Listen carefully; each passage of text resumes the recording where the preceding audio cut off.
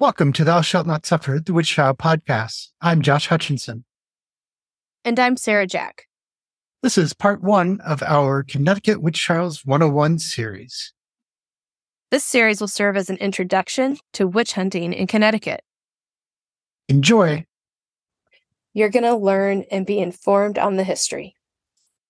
Witch trials in Connecticut occurred between 1647 and 1697. 45 individuals were accused. 34 were indicted. 11 executed. The first execution occurred May 26, 1647, when Alice Young of Windsor was hanged in Hartford. Mary Barnes was the last to be hanged, January 25th, 1663. Though the last execution occurred in 1663, they still had trials until 1697. The last indicted and arrested were mother and daughter Winifred Benham Sr. and 13-year-old Winifred Benham Jr. We'll bring you more on all of these individuals as the series goes on. We've carefully researched these episodes and going to share with you now the sources that we've been using in compiling this information. The Devil in the Shape of a Woman by Carol F. Carlson. Entertaining Satan by John Demos. The Devil's Dominion by Richard Godbeer. Witchcraft Myths in American Culture by Marion Gibson.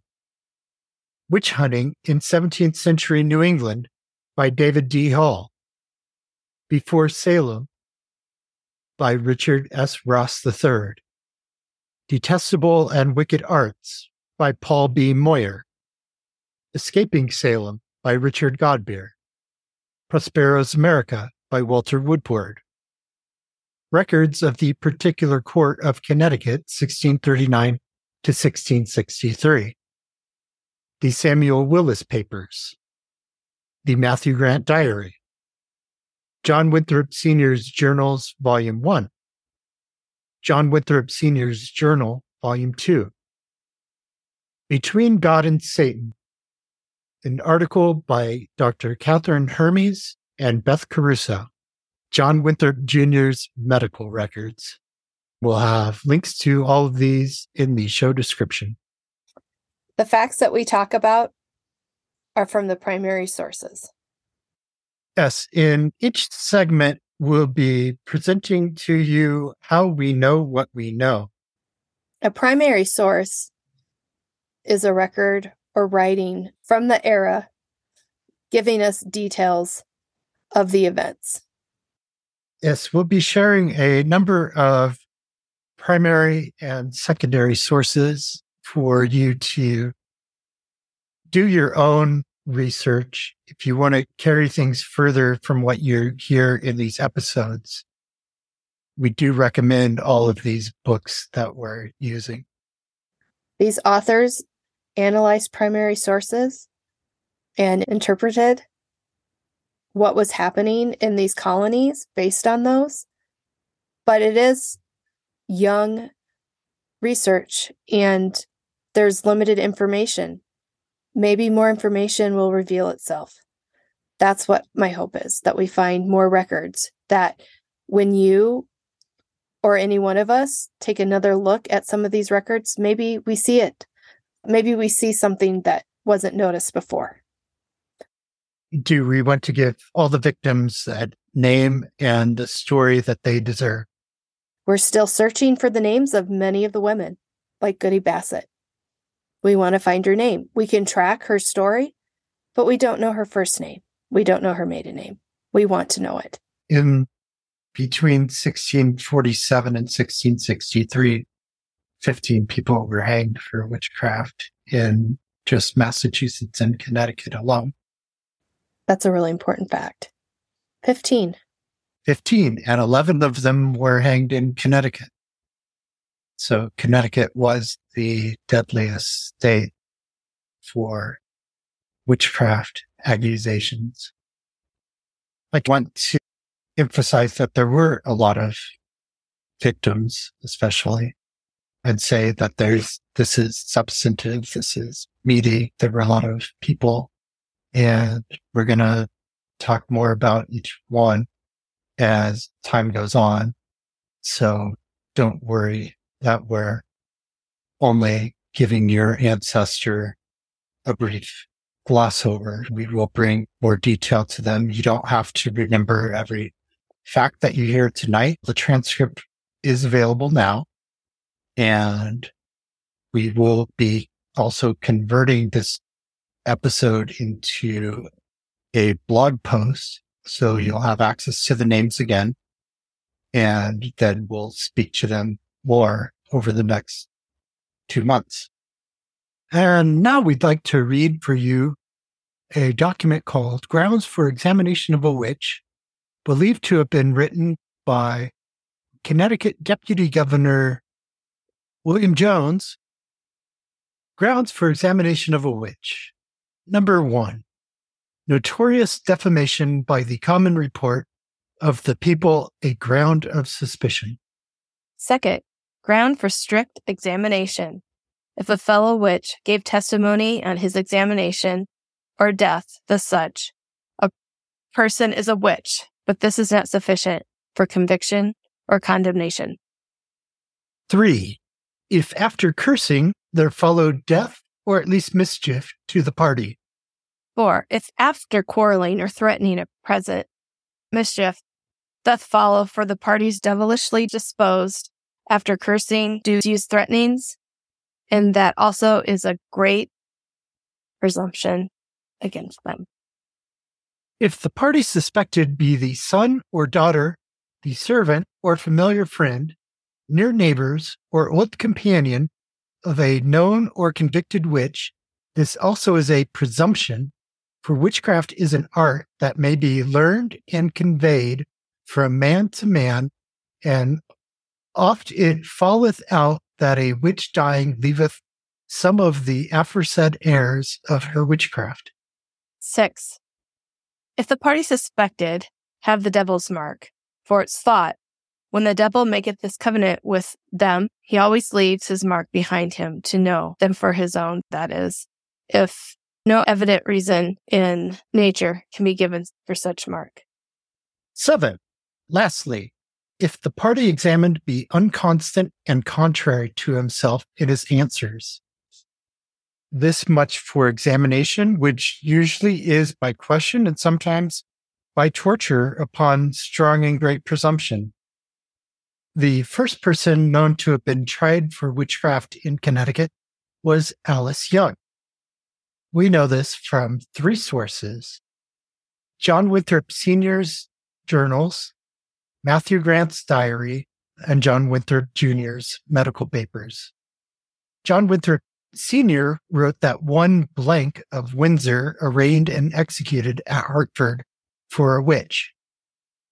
Matthew Grant, in his diary, wrote May 26, 47, Alice Young was hanged. Winthrop Jr. wrote on the back of a medical record of John Young, quote, his wife was hanged for a witch at Connecticut. One theory of why Alice was accused was this epidemic that went through Windsor in 47. So, since those entries are all we have to go on. Those entries, and then looking at the records from Windsor, you can see that a lot of people died that year from some epidemic. Several Windsor residents were killed in the epidemic, including children of many prominent citizens. One who died was Priscilla Thornton. She was the daughter of a tanner named Thomas Thornton, who lived next door to John and Alice Young. After this life-changing event the community went through, he became a minister. Cotton Mather later published Thomas Thornton's account of Priscilla's death, first published it in his appendix for a reprinting of James Janeway's A Token for Children of New England in 1700. and then again in his own book, Magnalia Christi Americana, from 1648 through 1654, another 6 individuals were executed for witchcraft in Connecticut. They were Mary Johnson, Goodwife Bassett, Joan and John Carrington, Goodwife Knapp, and Lydia Gilbert. Mary Johnson of Wethersfield was observant, was accused of witchcraft in 1648, and was pressured by Reverend Samuel Stone to confess. When she eventually did, she said that she was discontented and asked a devil to come and do chores for her. This devil cleared her hearth and drove hogs out of her master's field. Johnson also confessed to murdering a child and to, quote, uncleanness with men and devils. She was not known to have any heirs when the accusation was lodged, and is not known to have been pregnant. She was convicted December 7th, 1648, and hanged in Hartford shortly after. And Cotton Mather gave us some of this information in his account, Memorable Providences Relating to Witchcrafts and Possessions, in 1689. The reality of the situation is we don't have much to go on other than Cotton Mather. There's a court record that says, the jury finds the bill of indictment against Mary Johnson that by her own confession she is guilty of familiarity with the devil, December 7th, 1648. One thing from Connecticut colonial records, what Cotton said, and then something in the collections of the Connecticut Historical Society. We'll have links to where you can find all of those online in the show notes.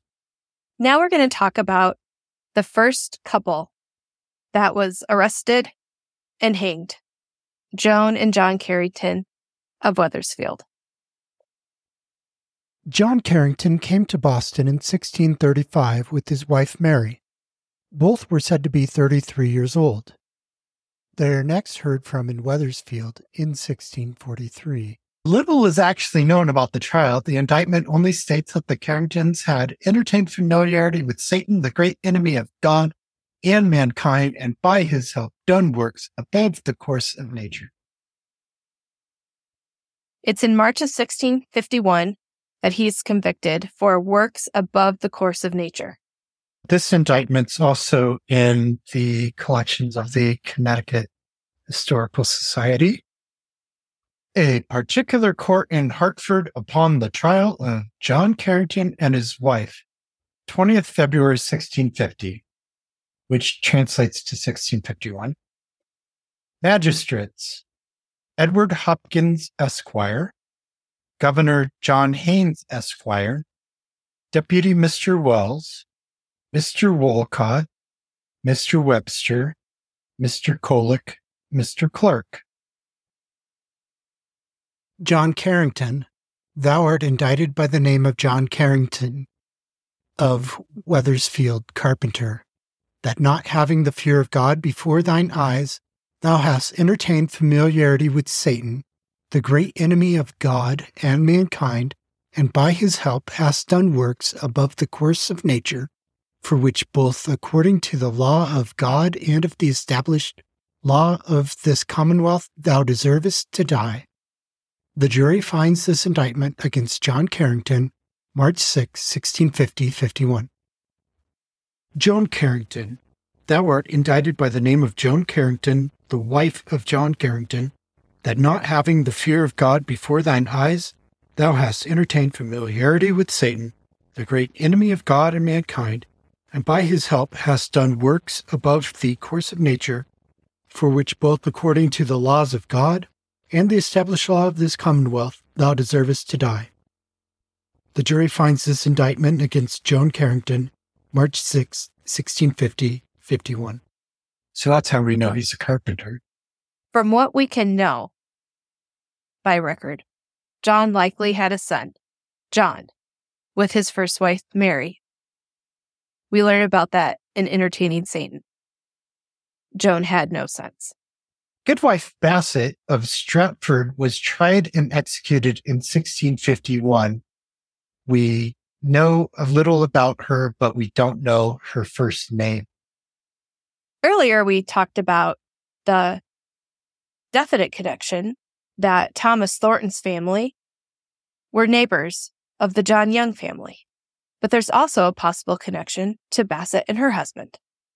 Thomas arrived in Boston on the ship Christian in 1635. They settled in Dorchester, Massachusetts, while Thomas Thornton lived there. Then the Bassets lived in Windsor at the same time as the Thorntons. In 1650, Thomas Thornton moved his family to Stratford. So did the Bassets. Thornton was elected Stratford's deputy to the General Court in 1651, the year Bassett was hanged. We know about Goody Bassett's execution largely through a subsequent lawsuit where Mary Staples claimed to have been defamed as a witch through a chain of events that began with the execution of Goody Bassett and led to the execution of Goody Knapp and the suspicion of Mary Staples. And this is not the last that we'll hear about Goody Knapp or Mary Staples. We have some specific statements on trial record. The governor, Mr. Culloch, and Mr. Clark are desired to go down to Stratford to keep court upon the trial of Goody Bassett for her life. And if the governor cannot go, then Mr. Wells is to go in his room. May 15th, 1651. In the Mary Staples defamation suit, Lucy Pell's testimony says, Goodwife Bassett, when she was condemned, said there was another witch in Fairfield that held her head full high. You can find out more about Goody Bassett and her connection with Thornton in Between God and Satan by friends of the show, Dr. Catherine Hermes and Beth Caruso. Nobody has pinpointed Goodwife Bassett's first name. Here's a little more on Goody Knapp of Fairfield. Was her head held high? She was executed in 1653.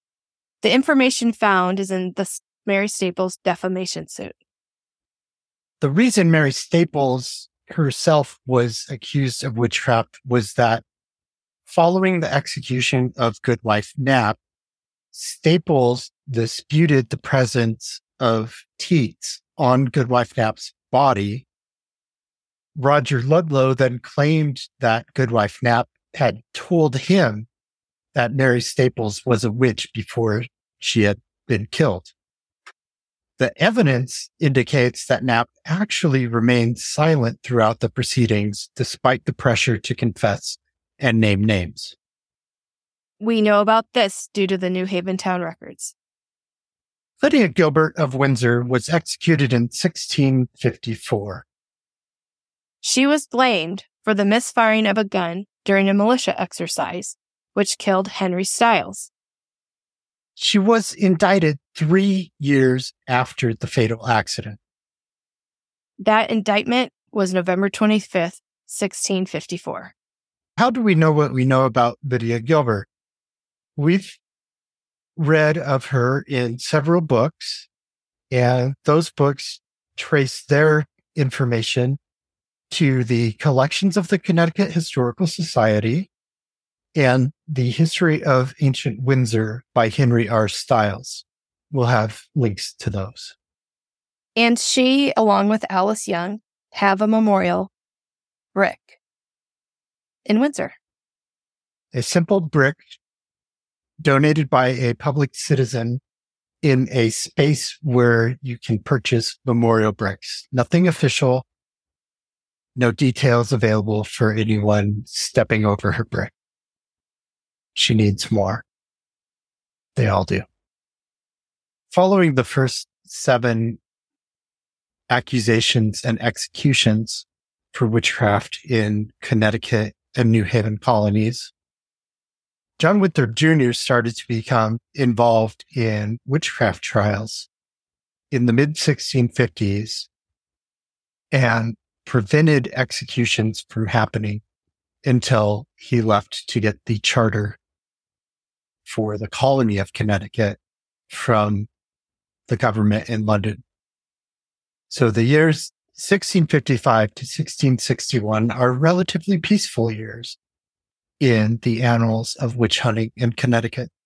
John was the son of Massachusetts Governor John Winthrop Sr., the famous immigrant who wrote about the city on the hill.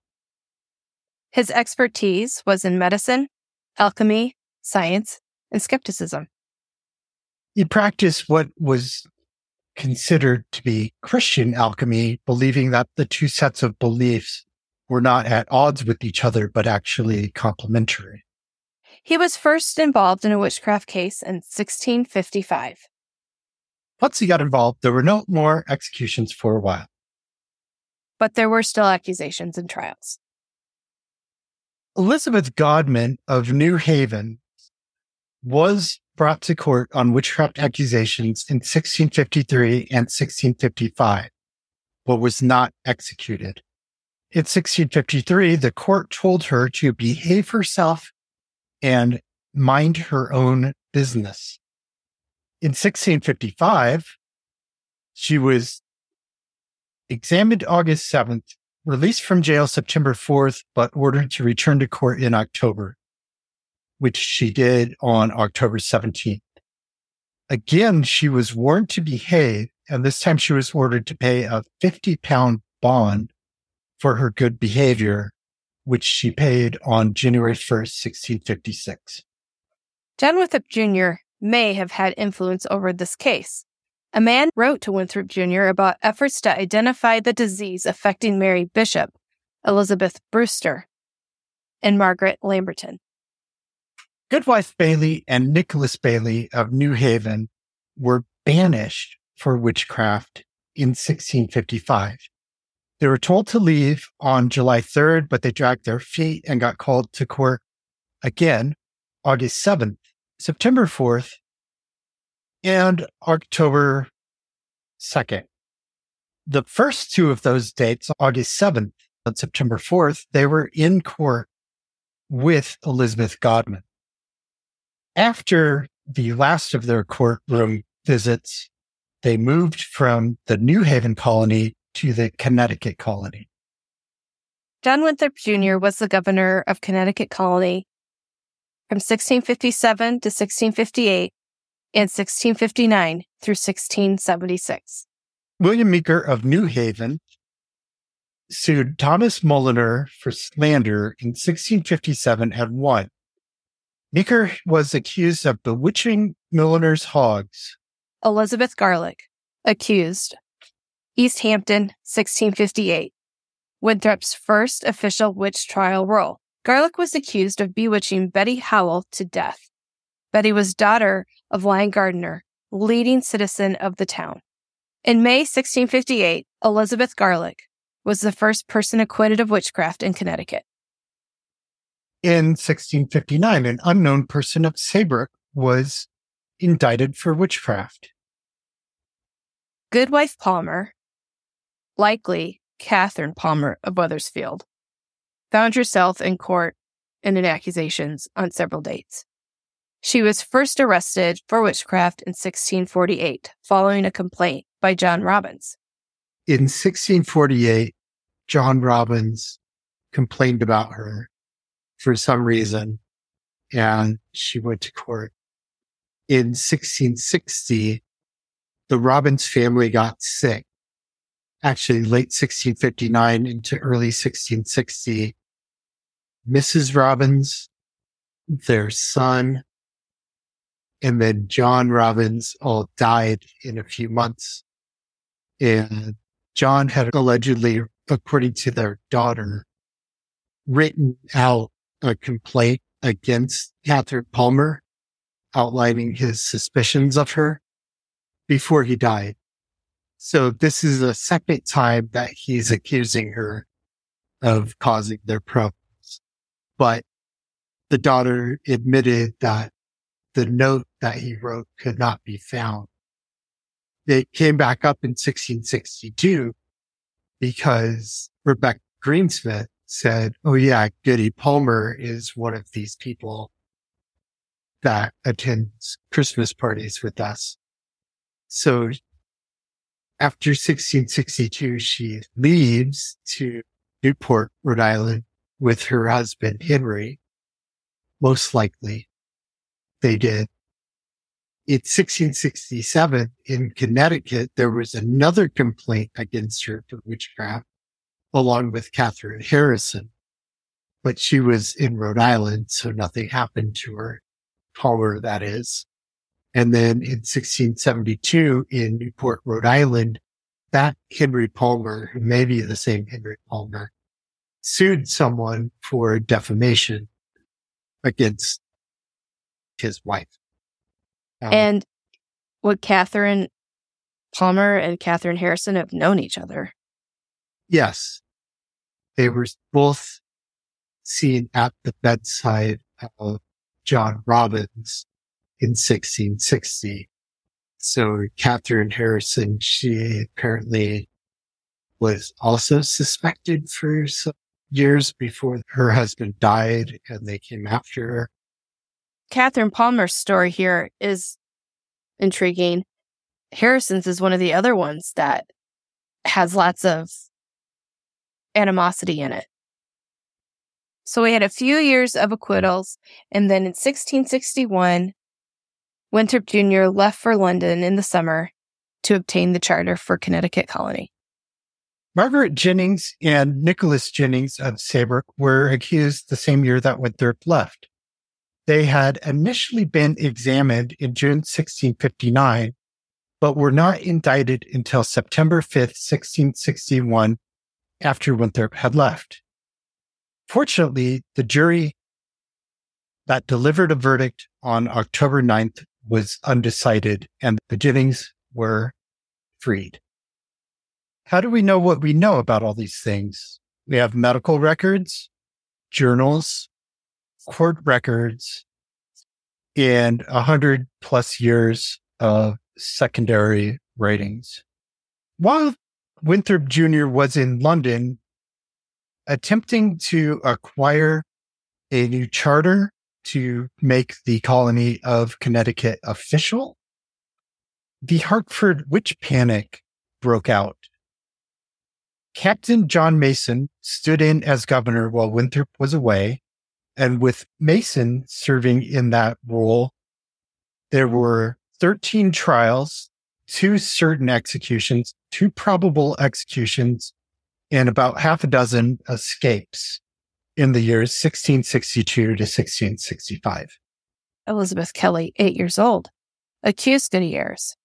Then William Ayres then accused Rebecca Greensmith. Elizabeth Kelly was a young girl who took mysteriously ill and eventually succumbed to her condition. An autopsy was ordered with the leading medical expert, Winthrop Jr., out of the colony. A physician named Bray Rossiter was called in to perform the autopsy on the body of Elizabeth Kelly. He arrived several days after her death, examined her body at the graveside, and declared that she had been killed using supernatural means. But what he really found and describes in the autopsy were common signs of decomposition. Anne Cole, referred to as a young woman, and as being diabolically possessed, named Elizabeth Seeger and Rebecca Greensmith as her tormentors. One important question that we'll seek to answer in a future episode is, was Anne Cole possessed? Or was she bewitched? There's important difference between the two relating to accusations of witchcraft. Was it diabolical possession? Or was there one of Satan's human servants behind her pains? During the Hartford witch panic, Mary and Andrew Sanford were also accused of witchcraft. Mary was tried with her husband on June 6, 1662. The jury was undecided about both cases. On June 13th, Mary was indicted individually and was convicted and executed. Andrew is acquitted and freed. While Mary stands trial again and is hanged. Where's the justice in that one? She would have tempted him into witchcraft somehow using her diabolical powers because, of course, she's the woman. The woman's the weaker vessel. Now we're to the second couple that was indicted and executed. Rebecca Greensmith and Nathaniel Greensmith. Rebecca accused her husband Nathaniel in her confession. One of the things that she confessed to was having an illegitimate Christmas party. Christmas was outlawed by the Puritans, who did not fancy any holidays except for what was directly ordered by the Bible. And Christmas was seen as just an excuse for frivolity that had nothing to do with serving and worshiping God. Now, Rebecca, when she confessed, she did give a guest list of attendees at this Christmas party, which we'll have more about in an upcoming episode focused on the Hartford Witch Panic. The guest list included Elizabeth Seeger, Mary Sanford, Judith Ayers, James Wakely, Goodwife Grant, Goodwife Palmer, and Judith Farlett.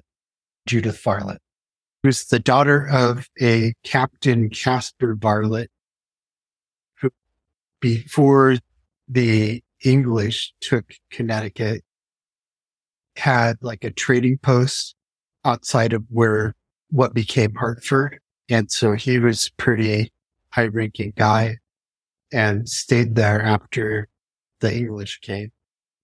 But the English were so scared of the Dutch that may have influenced what happened to his daughter Judith after he died. They accused her, but she was the sister-in-law of that governor, Peter Stuyvesant, and she married his nephew. Elizabeth and John Blackleach were an accused couple. John was once brought to court for his contemptuous expressions against several persons in authority. John was a well-to-do merchant. He was the constable for Hartford's North Side. They had 11 children. John sued his accusers for slander. The couple were both accused of bewitching a sow, but they fought back against their accusers by suing them for slander. And so their case was basically neutralized. He was a very wealthy man and powerful, and not somebody to trifle with. Is he the same John Blackleach, accuser of Catherine Harrison? He went to Hadley, or wrote to someone in Hadley, and got them to testify against Catherine Harrison because they had formerly lived in Wethersfield. These people that he contacts in Hadley had. So he's getting them to testify. It's very fortunate that so many from that party were able to escape execution. And unfortunately, Mary Barnes was not one of those people. She was the last person executed for witchcraft in Connecticut on January 25th, 1663. Elizabeth Seeger was acquitted of witchcraft twice in 1663, in January and in June. She was convicted at the third trial on June 26, 1665. Governor Winthrop Jr. asked the court to delay the sentencing. In 1666, the verdict was overturned. You've heard her on the show before. Connecticut Witch Trial Exoneration Project co-founder Mary Louise Bingham is joining us today to share with you a new weekly segment, Minute with Mary. And now here she is with a report on the Sanford family and John Winthrop Jr. Mary has been a great part of this team because she is able to actively look at these stories, search records, and collect information on these specific individuals, what we can find. She's the one who knows what we know. Mary goes back to the primary sources and often uses sources that aren't cited in the major books about the Connecticut witch trials or New England witch trials in general. It brings us some wonderful information. You're going to really enjoy what she has to share about John Winthrop Jr. and these patients that he was treating. And I would like to note, you've heard us ask for letters to legislators on behalf of the exoneration efforts. Mary was the first. She's the first one that reached out to the legislators by letters. Without further ado, here's Mary. Mary Sanford was about 33 years old when she first received medical treatment from John Winthrop Jr. in early March of 1656-57. After having the opportunity to decipher this document, which does not exist in its entirety on microfilm, this document is at the Massachusetts Historical Society and is part of John Winthrop Jr.'s medical journals.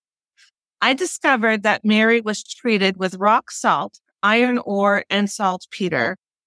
Mary's condition was extremely painful and too graphic to detail it here. However, his treatment with at least these 3 medicines would probably have cleansed her internally, easing a nasty skin condition while reducing inflammation. John Winthrop Jr. also treated at least 4 of the 5 Sanford children between January 1656 and 57 and April of 1659. These records prove that Governor Winthrop knew this family intimately. We can only imagine the anguish he felt upon his return to Connecticut after receiving the charter from London to find that Mary was hanged for the capital crime of witchcraft and that her husband, Andrew, was indicted. And this was the crime that they did not commit.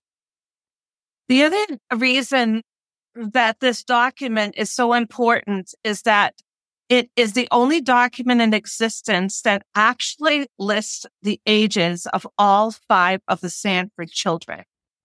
So it says that Andrew, their eldest son, was born about 1643.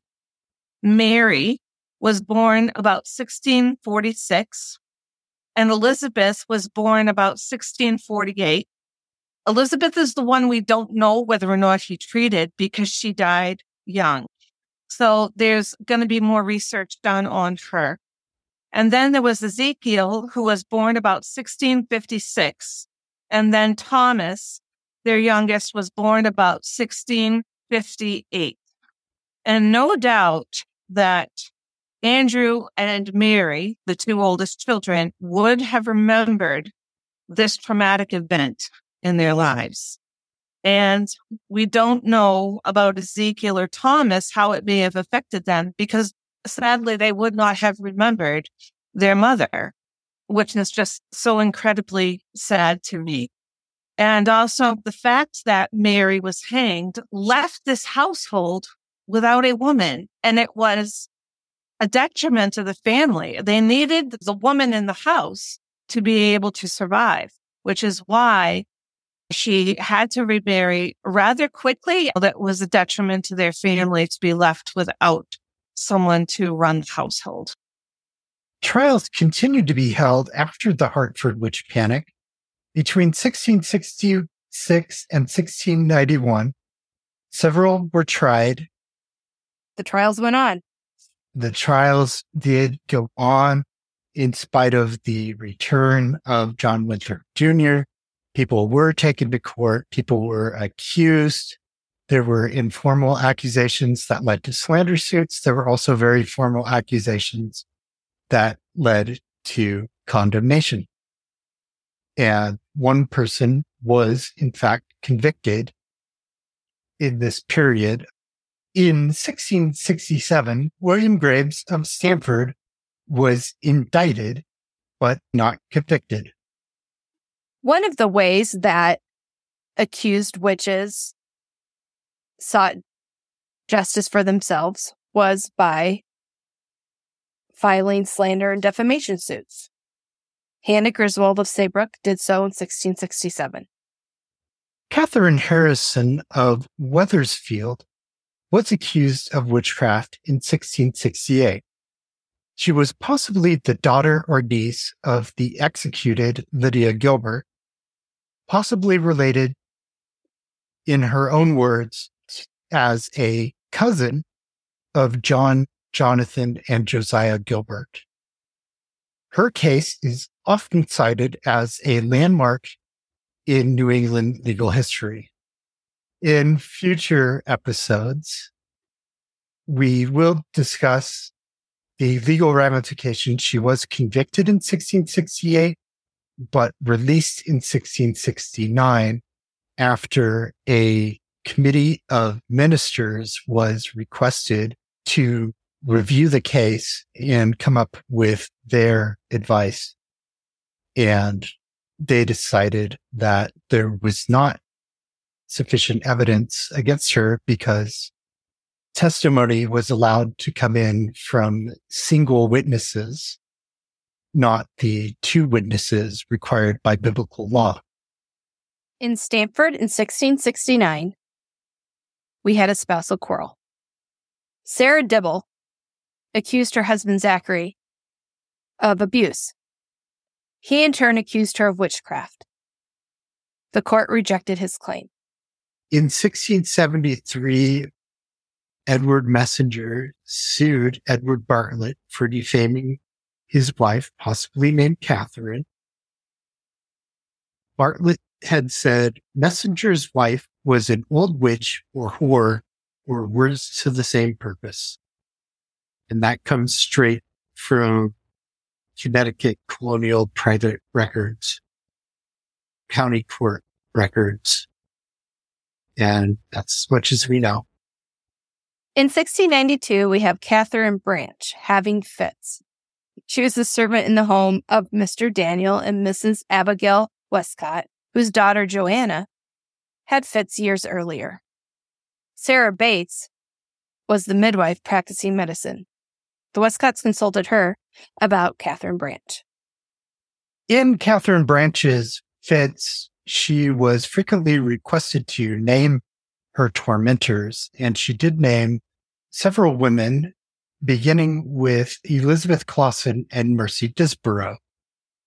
Elizabeth Clausen and her husband, Stephen, lived in Stamford, near the Westcotts, who had previously suspected her of bewitching their daughter, Joanna, after an argument over the weight of some flax.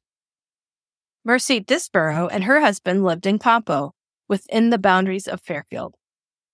Both women were subjected to the water test, also known as the swimming test, to see if they would sink and prove their innocence or float and prove their guilt. Both evidently floated. Clausen was described as floating like a cork in the water, being buoyant. And she would not sink even after a bystander pushed her underwater. She bobbed back up to the surface. What an experience. Clausen and Disborough were tried together on September 14th, 1692. The jury was undecided, so the magistrates decided to consult ministers and then reconvene court in October. The ministers found cause to believe in the women's innocence. The swimming test is unlawful and sinful. And when you read the grounds of examining a witch, the commentary following the stated grounds does refer to water testing as a bad practice. The ministers said that supposed witch marks must be examined by able physicians. In other cases, you hear of women examining women for the witches' marks. The ministers believed that Kate Branch could possibly have been counterfeiting her fits. And they also believe that it's hard to attribute strange accidents to these two accused women. This time around, Clausen was acquitted, but Disborough was convicted and sentenced to hang. In 1693, Mercy Disborough was reprieved by the magistrates because the jury had been altered between the September and October court sessions, with a new man taking the place of one who was away in New York. One man altered the jury, is altered. Goodwife Miller got brothers on the other side of the border in New York, and she ran away to them. Next, Mary Staples had her charges dropped. Her daughter, Mary Harvey, had her charges dropped, and her granddaughter, Hannah Harvey, had her charges dropped. Hugh Croce of Fairfield was accused in 1693, but the grand jury refused to indict him. And now we turn our attention to the final two trials, those of Winifred Benham Sr. and Winifred Benham Jr. in 1697. These final trials are my family connection. Winifred King Benham Sr. was the first to have been accused out of this pair. She was first accused in 1692, brought back in 1693, and then brought back a third time in 1697. Her mother was Mary King Hale, an accused witch in Boston. Winifred Benham Jr., who was 13 years old in 1697, was also accused. Winifred Benham Sr.'s mother and daughter were both accused of witchcraft, as well as she, making 3 generations of women to face these charges. They survived. They uprooted from the town they helped found, Wallingford, Connecticut, and fled to Staten Island. Right now, in the town of Wallingford, there's no plaque or recognition of her or her daughter, but you can find them on a beer label. Yes, they do still have a legacy and are remembered, but only vaguely, by residents of their town of Wallingford. You can go to town and get a beer called the Witch of Wallingford Ale. Even though the final trial occurred in 1697, there were still accusations made in the 18th century. Sarah Clother and Goodwife Brown, accused by Bethia Taylor of Colchester, 1713. Sarah Spencer was accused by Elizabeth Ackley in 1724. In that case, the court considered subjecting Ackley to a sanity test. There's a record showing that an Elizabeth Gold of Guilford sued Benjamin Chittenden for defamation, being accused as a witch, in 1742. 1742, that's 95 years after the first trial for witchcraft, Connecticut still had these accusations going on, people willing to go to court over them. In 1750, when Connecticut's laws were reconstituted, the act prohibiting witchcraft was dropped and not rewritten. The length is a century, but there's so little detail. 100 years of lives navigating these accusations and these misfortunes and these devastations and these trials. We've brought to you today the names of 49 individuals who were accused of witchcraft, and those are just the ones that we know about. We know that we're missing many records from many of these trials and accusations.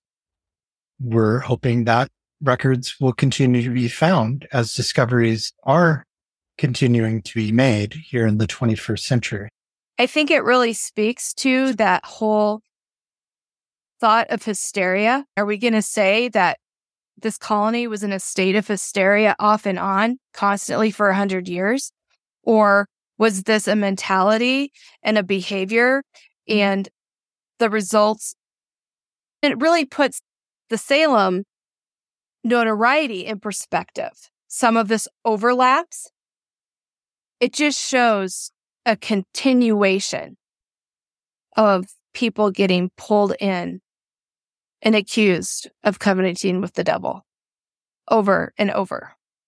Yes. And if you were to remove the Salem witch trials from the equation, Connecticut had far more witchcraft accusations, trials, and executions than any other colony, including Massachusetts. Connecticut from 1647 to 1663 was by far the deadliest colony for witchcraft accusations.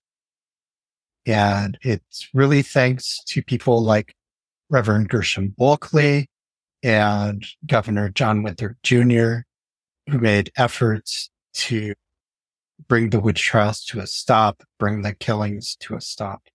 When you think back to that era, this was like everyday life. This was happening annually. Your neighbor, your relative, somebody you knew, maybe you're in court accusing. It was just a commonplace behavior. And yet we're just starting to understand what it was all about. What was the crime?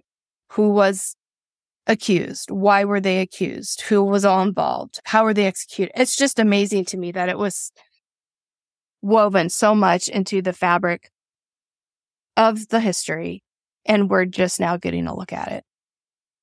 Yes. And it's easy to dismiss witch trials as early modern superstition.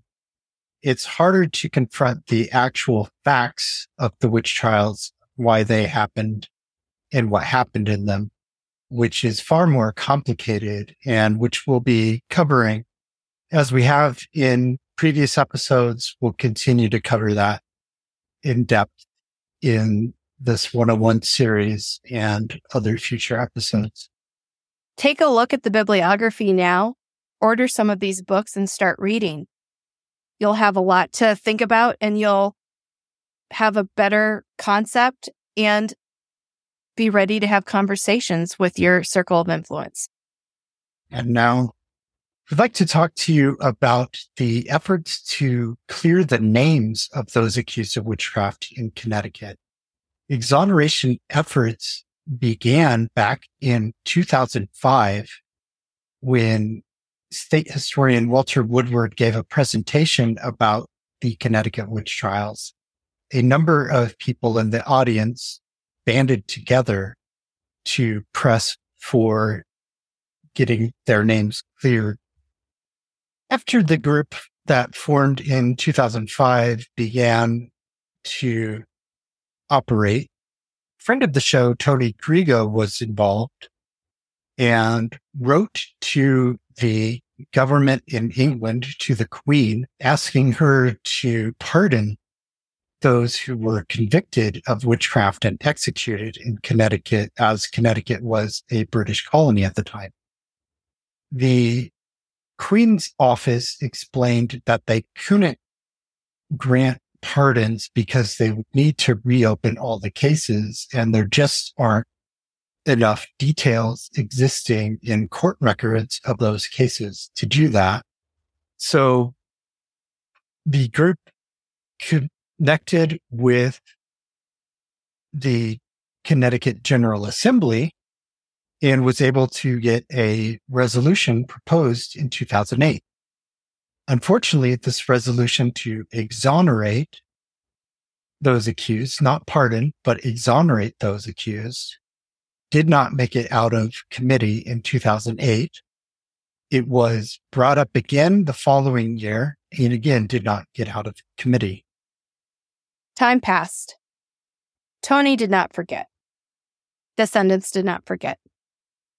In 2016, Beth Crusoe was doing an author talk on her book, One of Windsor. Tony went to meet her, and they decided to collaborate and renew efforts to educate on the witch trials and to find a path to memorialization and clearing their names. They created the CT Witch Memorial Facebook page, where they have reported their research findings and commemorated what they know of those who were the victims. In 2017, the CT Witch Memorial Group proposed a resolution in the town of Windsor to exonerate Alice Young and Lydia Gilbert, the two victims from Windsor who were hanged. That resolution passed the town council by a vote of 9-0 unanimously and was quickly signed by the mayor into law. And you can see a copy of it at the Windsor Town Hall and another copy at the Windsor Historical Society. And we'll also share that image on our social media.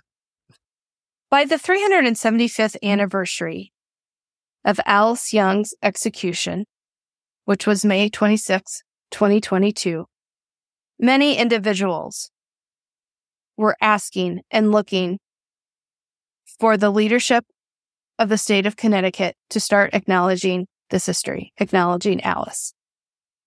The exoneration efforts of Elizabeth Johnson Jr. pushed it to a friendly boil, and several people came together to create the Connecticut Witch Trial Exoneration Project. It was formed when State Representative Jane Garibay got involved. She and Beth Caruso had previously looked at when would be a good time to propose an acknowledgement bill. With all of these pieces coming together, it was decided that this was the year. And the resolution was written and proposed in the winter session.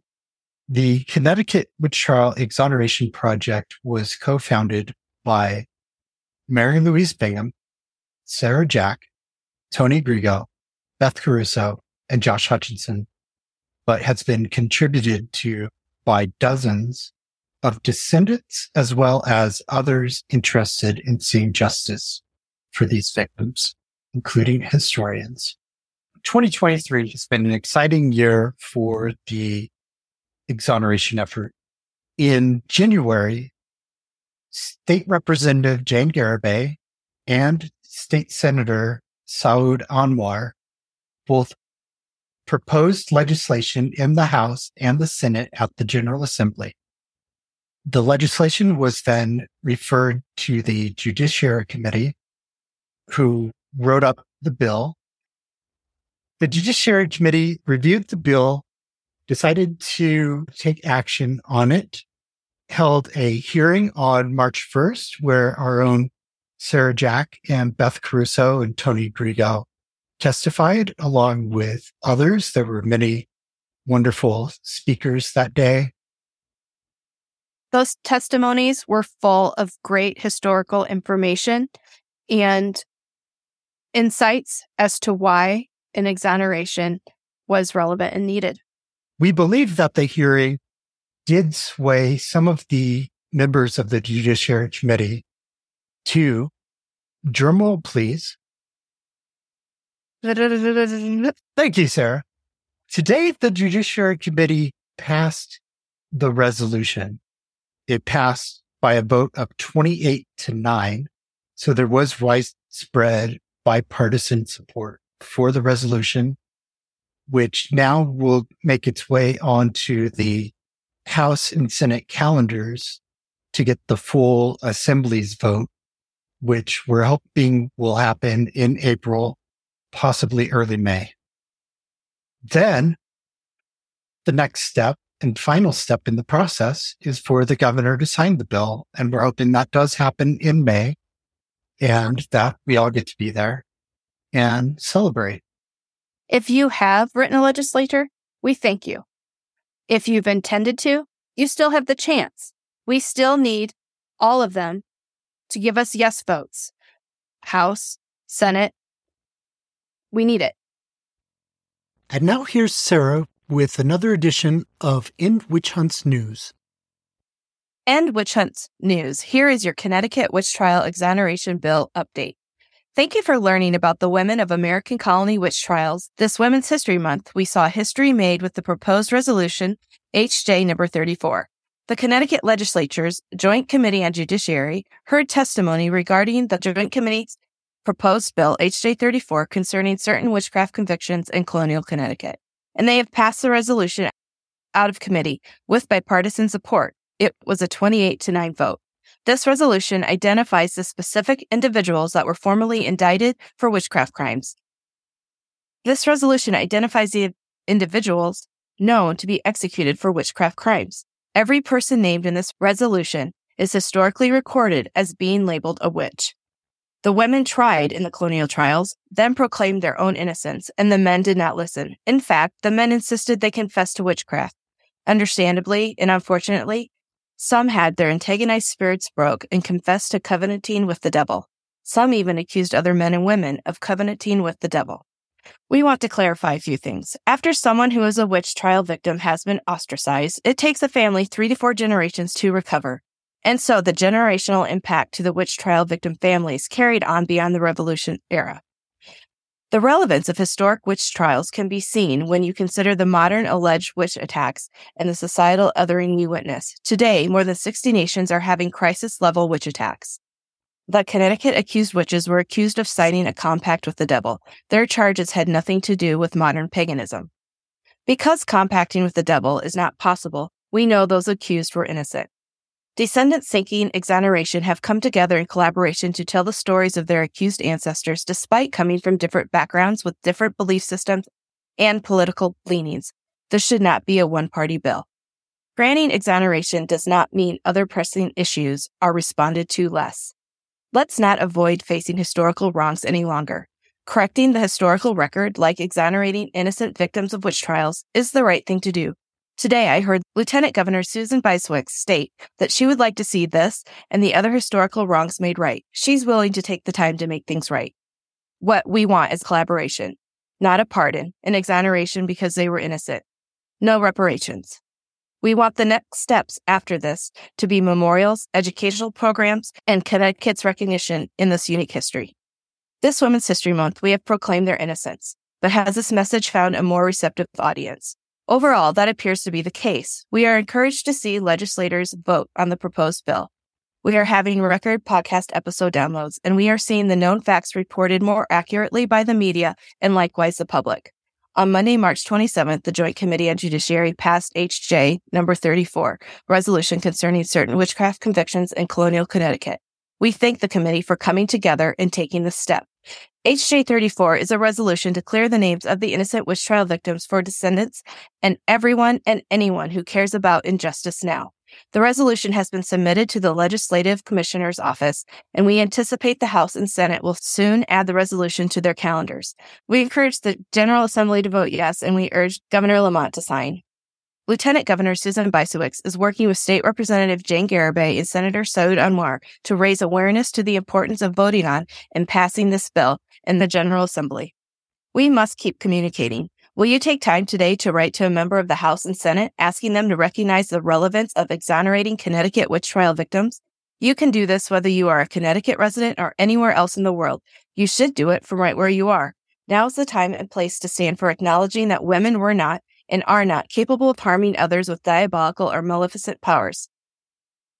The victims we wish to exonerate are known to be innocent. The victims of today that we wish to protect are known to be innocent. You can find the information you need to contact a legislator with a letter in the show links. The Connecticut Witch Trial Exoneration Project strongly urges the General Assembly to hear the voices of the witch trial victims being amplified by the community today. They were not witches. We hope you will pass this legislation without delay. Our project is offering several ways for the exoneration supporters to plug in and participate or learn about the exoneration and history. Links to all these informative opportunities are listed in the episode description. Use your social power to help Alice Young, America's first executed witch, finally be acknowledged. Support the descendants by acknowledging and sharing their ancestors' stories. Contribute to making historical wrongs right. Please use all your communication channels to be an intervener and amplify the message. Please follow our project on social media at CT Witch Hunt on Twitter and visit our website at ConnecticutWitchTrials.org. We thank you for standing with us and helping us create a world that is safe from witchcraft accusations.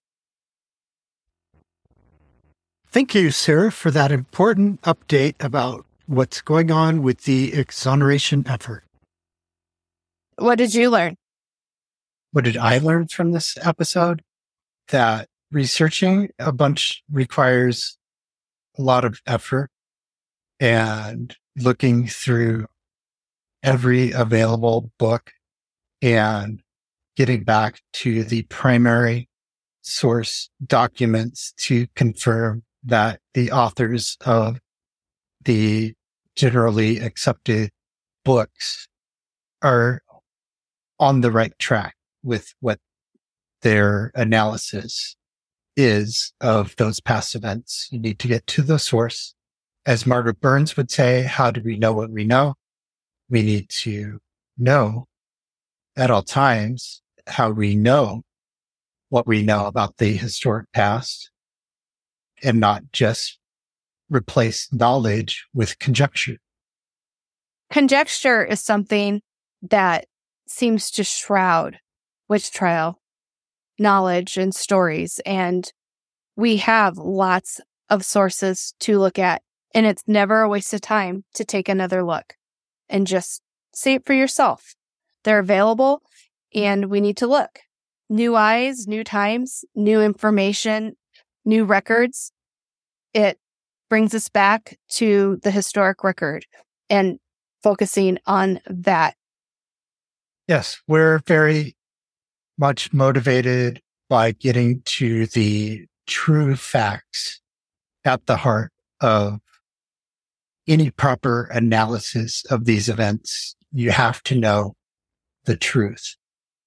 Otherwise, your analysis is going to be flawed. And one of the truths that we know is how these victims were targeted and are innocent of these crimes.